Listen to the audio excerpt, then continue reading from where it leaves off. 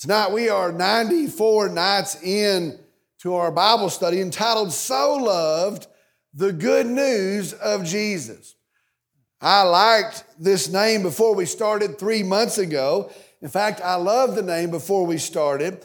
But I want to tell you tonight, I had no idea how perfect it was going to be. I had no idea how spot on it was truly going to be. Friends, understand tonight, we are so loved. We are so loved. Every time I think I have a handle on how loved we are, that handle comes loose. Understand, it is immeasurable how loved we are. It is unimaginable how loved we are. And that's what we've seen in these 94 days going through God's Word. We are so loved. Now, not only that, we truly have good news. Now, in our day, man, it looks like news is all bad, that we can't really find any good news. But listen, as we've gone through these 94 days, we see we have good news in Jesus. That is not a saying. That is not a slogan. We truly have good news in Jesus. I'll tell you, every time I think I have a handle on how good the news of Jesus is, it comes loose. And the good news is better than I thought it was to begin with. Friends, we have good news in Jesus, and it is so, so good. Well, tonight, listen, if it is possible, it gets better. If it is possible, I'm telling you, it truly does get better. Tonight, our sermon is entitled, The Marvelous Message of a Mouth Redeemed. The marvelous message of a mouth redeemed. Tonight we're in John chapter 20, tonight verses 11 through 18. John chapter 20, continuing along, verses 11 through 18. The marvelous message of a mouth redeemed. I'm going to ask if you'd stand with me in the honor and the reverence of the reading of God's Word. Beginning in verse 11, God's Word says this, But Mary was standing outside the tomb weeping. And so as she wept, she stooped and looked into the tomb. And she saw two angels in white sitting, one at the head and one at the feet, where the body of Jesus had been lying. And they said to her, Woman, why are you weeping? She said to them, Because they have taken away my Lord, and I do not know where they have laid him. When she had said this, she turned around and saw Jesus standing there and did not know that it was Jesus. Jesus said to her, Woman, why are you weeping? Whom are you seeking? Supposing him to be the gardener, she said to him, Sir, if you have carried him away, tell me where you've laid him, and I will take him away. Jesus said to her, Mary. She turned and said to him in Hebrew, Rabboni, which means teacher.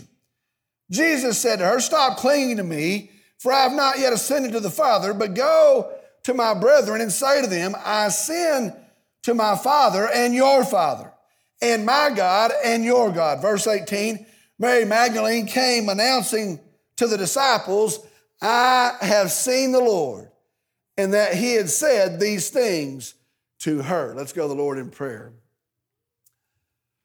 Dear Father, we come today, we're thankful for you. We truly worship you today. We're thankful for a Monday night that we can come and assemble as your people, assemble as those redeemed in the blood and the finished work of our Savior, Jesus. People tonight that have a hope that lasts tonight, a foundation that stands tonight in this messed up world. We praise you for that. Lord, I'm thankful for 94 times to hear of your great love. 94 times in your grace and your kindness to hear of your gospel. And Lord, I pray the impact has blessed you and has been pleasing to you and is useful to you. I pray that tonight and these final nights will be no different. Lord, I pray that you would move, that you would work. I pray that it would be tremendous. I pray that it would be a supernatural event, that you would speak tonight. And I pray that all the glory would go to you. I pray for some that do not know you. I pray in the hearing of the gospel, the good news, knowing it is the power of God unto salvation. I pray that in this very night, on this Monday night, people turn to you and they receive you in faith. Again, we just praise you and we thank you. We trust this to you, and I pray in Jesus' name, amen. You may be seated.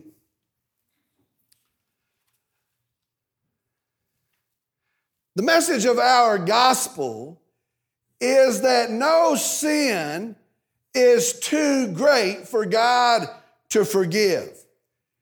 Is that the reality that we find in Jesus?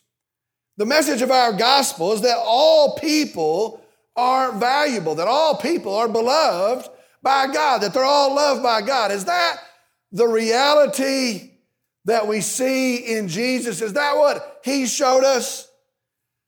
The message of our gospel is that God doesn't show favoritism.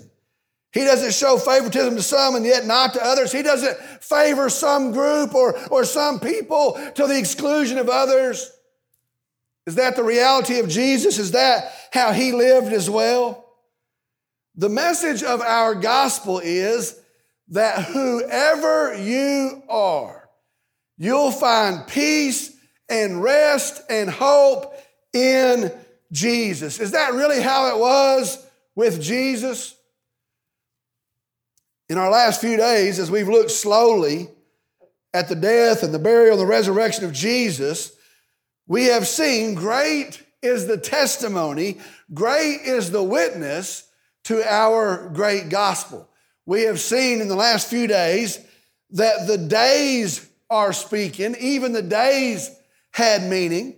We have seen that the events are speaking, that each one is carrying forward the plan of God. We saw yesterday that the empty tomb is speaking. Well, tonight, as our actual history of the resurrection, the actual account of the resurrection continues to unfold, we see yet again, Jesus is who he claimed to be, the gospel is what it purports to be, and our good news is better than it seems to be. Now, I want to say that again. Tonight in our verses, we see once again, Jesus is who he claimed to be, the gospel is what it purports to be, and our good news is better than it seems to be. Now, let's go to our verses tonight. Remember the context. After the heavy, if not gruesome account of Jesus' death by crucifixion, and after the account of his burial, yesterday we learned of his resurrection, where he has died for sin, actually died for sin, where he has died in the stead of sinners, in the place of sinners. Now we find that he has triumphed over death. We find in our verses, he is the victor over the grave. And just as he said, he is alive. Praise the Lord. He is risen. Yesterday we saw that upon going to the tomb, the grave, they find that it is empty. The Bible tells us the grave cloths are there. The head covering is there. It is rolled up. It is orderly, set to the side, but that the tomb is empty. Jesus is gone.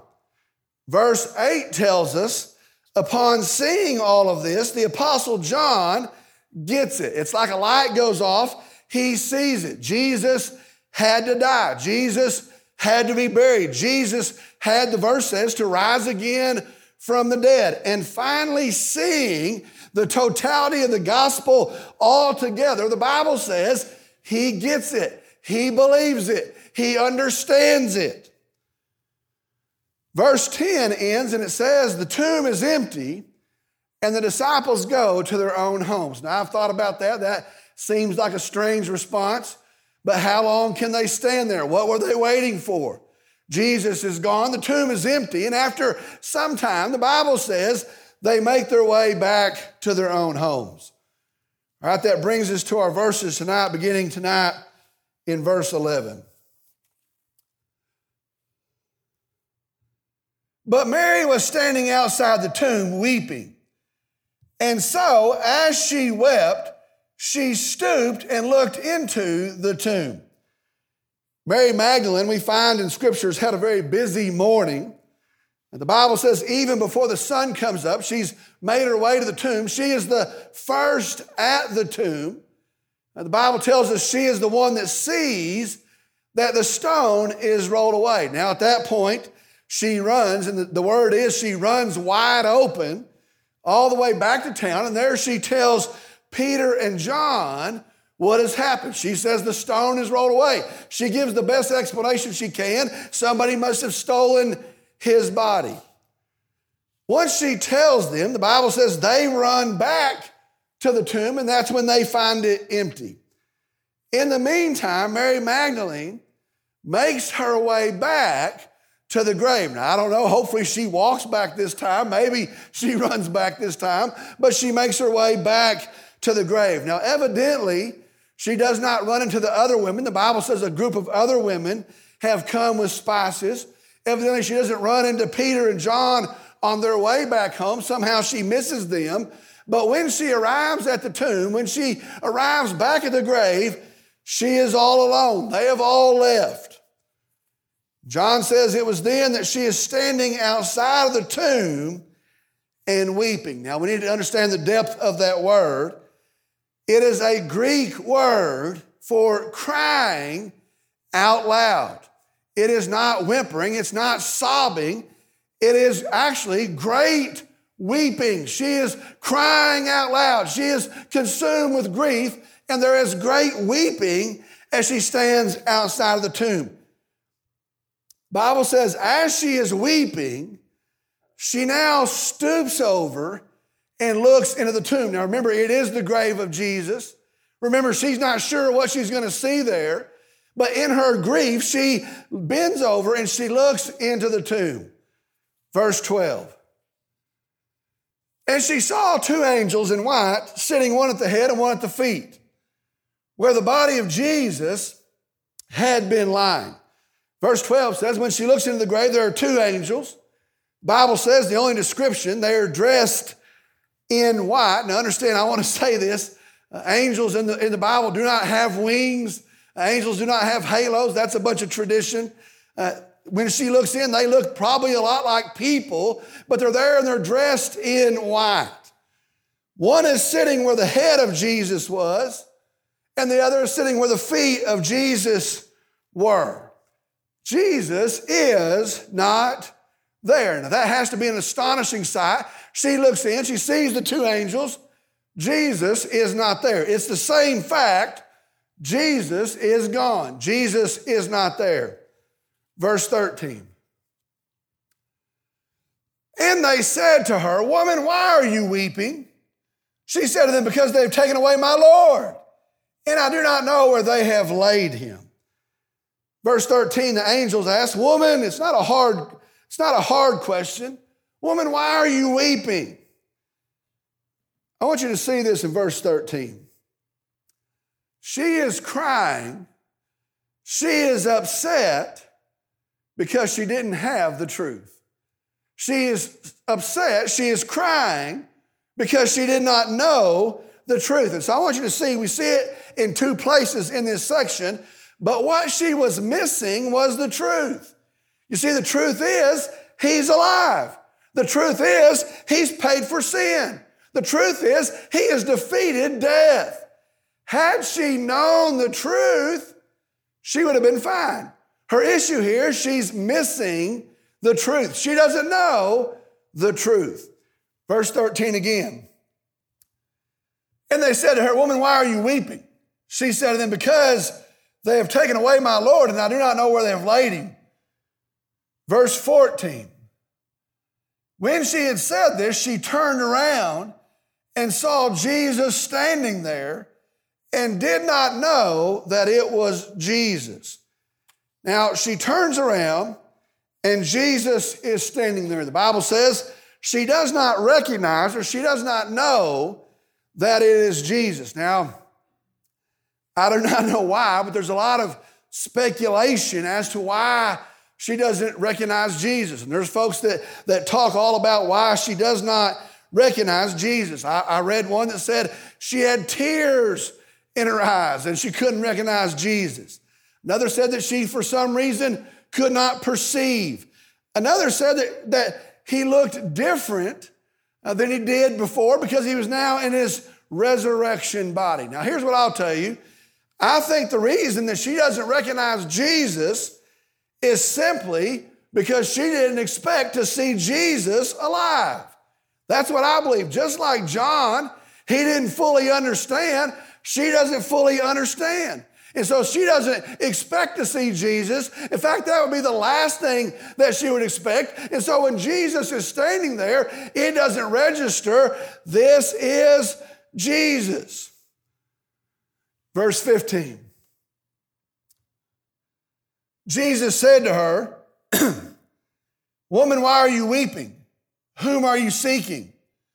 Supposing him to be the gardener, she said to him, "Sir, if you have carried him away, tell me where you have laid him, and I will take him away." Why are you weeping? Whom are you seeking? Jesus asked. What is wrong? Now, thinking he was the gardener, she says, "Sir, if you have taken him away, tell me where he's at, and I'll take care of him. I'll take him from here." Verse 16. Jesus said to her, "Mary." She turned and said to him in Hebrew, "Rabboni," which means teacher. Jesus says in verse 16, Mary. It actually is the word Miriam. It is Hebrew for Mary. It was the most popular female name of that day. It was the name of Moses' sister, Miriam. Miriam. It actually means, it translates, beloved. Beloved. Jesus says her name, Miriam, Mary, beloved. Earlier in the Gospels, it says that his sheep know when he calls their name. And so he says, Mary, Miriam. And she turns, the Bible says in Hebrew, she says, Rabboni. In Greek, we have the translation, it means teacher. In Aramaic, the language that they spoke, it translates dear teacher. Most literal translation, teacher held dear. I want you to think about that. Teacher held dear. See this, when she recognizes it to be Jesus, the first words of her heart are teacher held dear. When she sees, when she understands this is Jesus, that's the first thing to come out.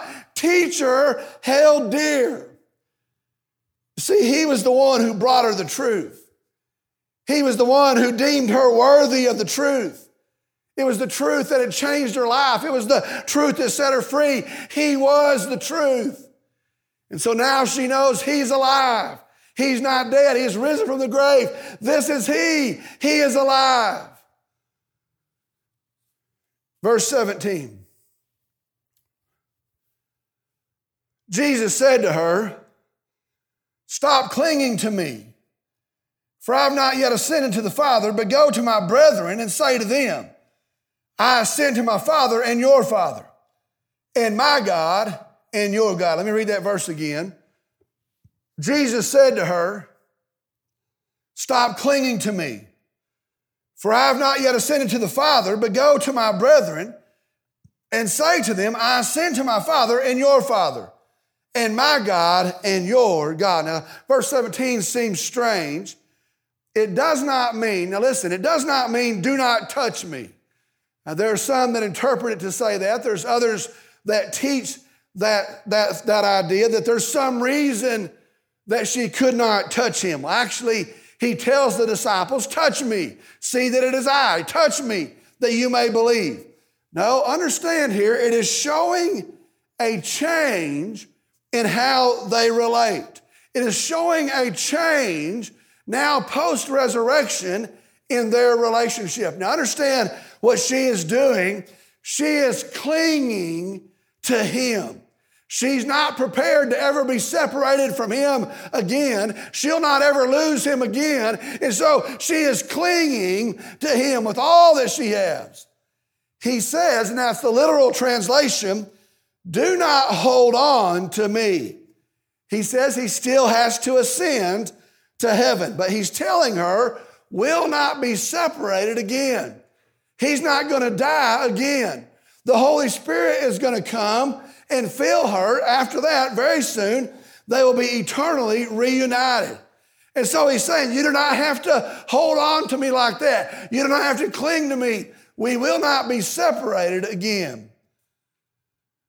He tells her then, but go to my brothers, and say to them, I ascend to my Father and your Father, to my God and your God. Now I want you to see what's happened here.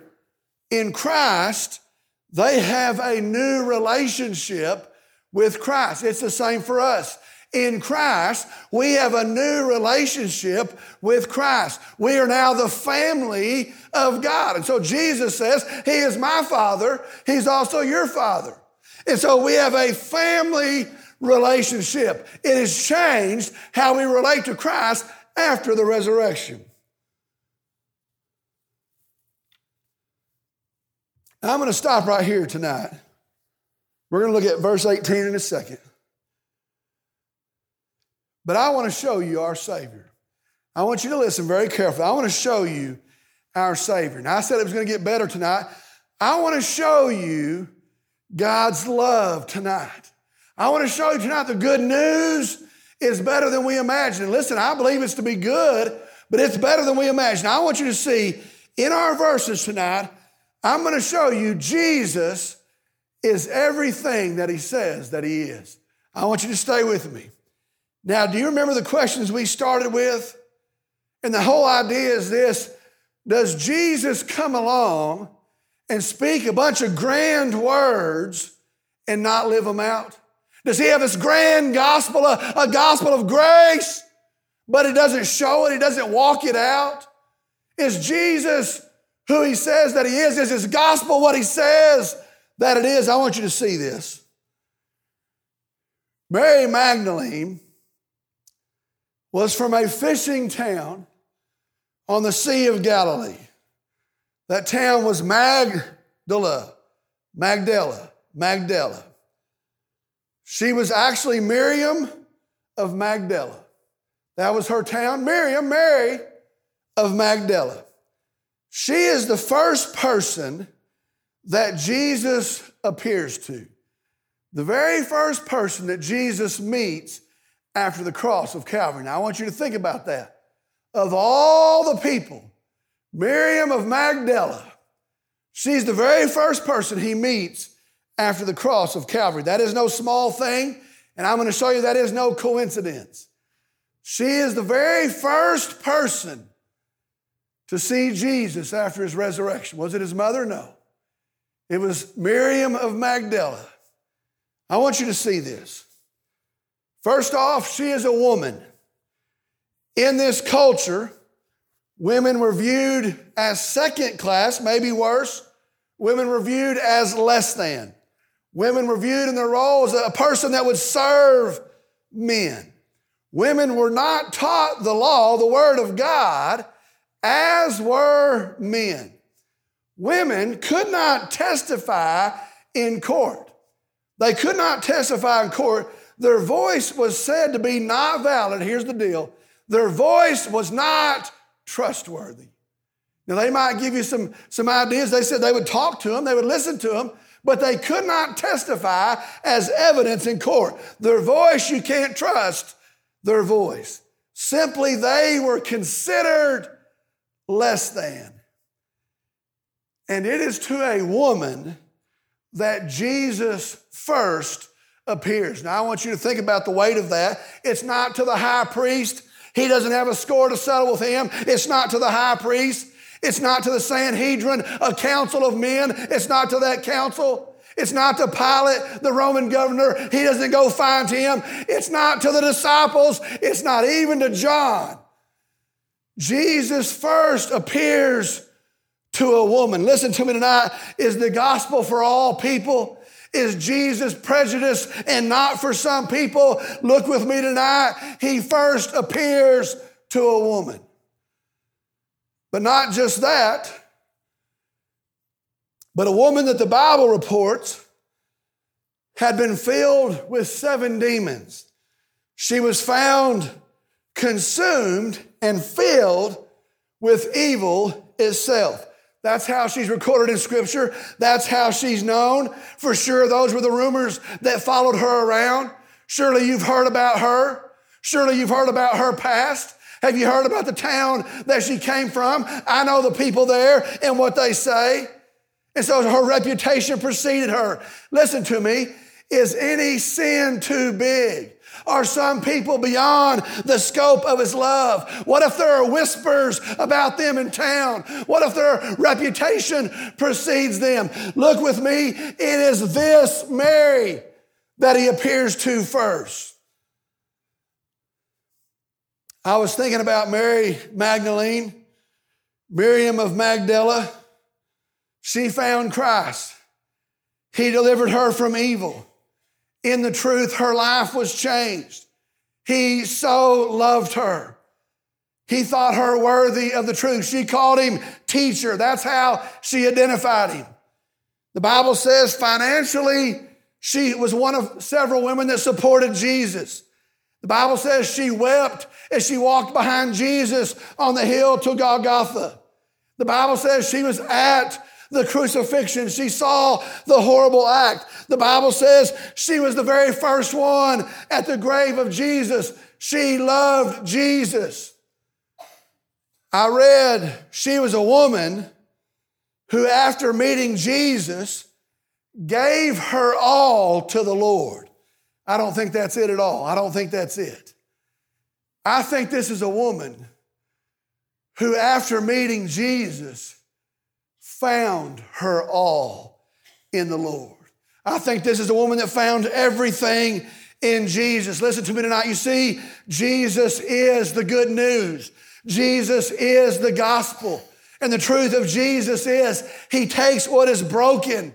He takes the pieces and he restores them and he forgives and he makes all things new. That is the gospel because that is Jesus. He takes what is shamed in sin. He takes what is burdened in guilt. And watch this. He picks it up. He lifts us up and he dusts us off and he cleans us up, giving us his own beautiful righteousness to wear. That is the gospel because that is Jesus. And he does it because that's who he is. He does it because that is who his nature is. It's not because we earn it. It's not because we demand it. It's because to him, even in our sin, even in our brokenness, to him we were never less than. To him we were never less than precious. To him we were never less than so loved.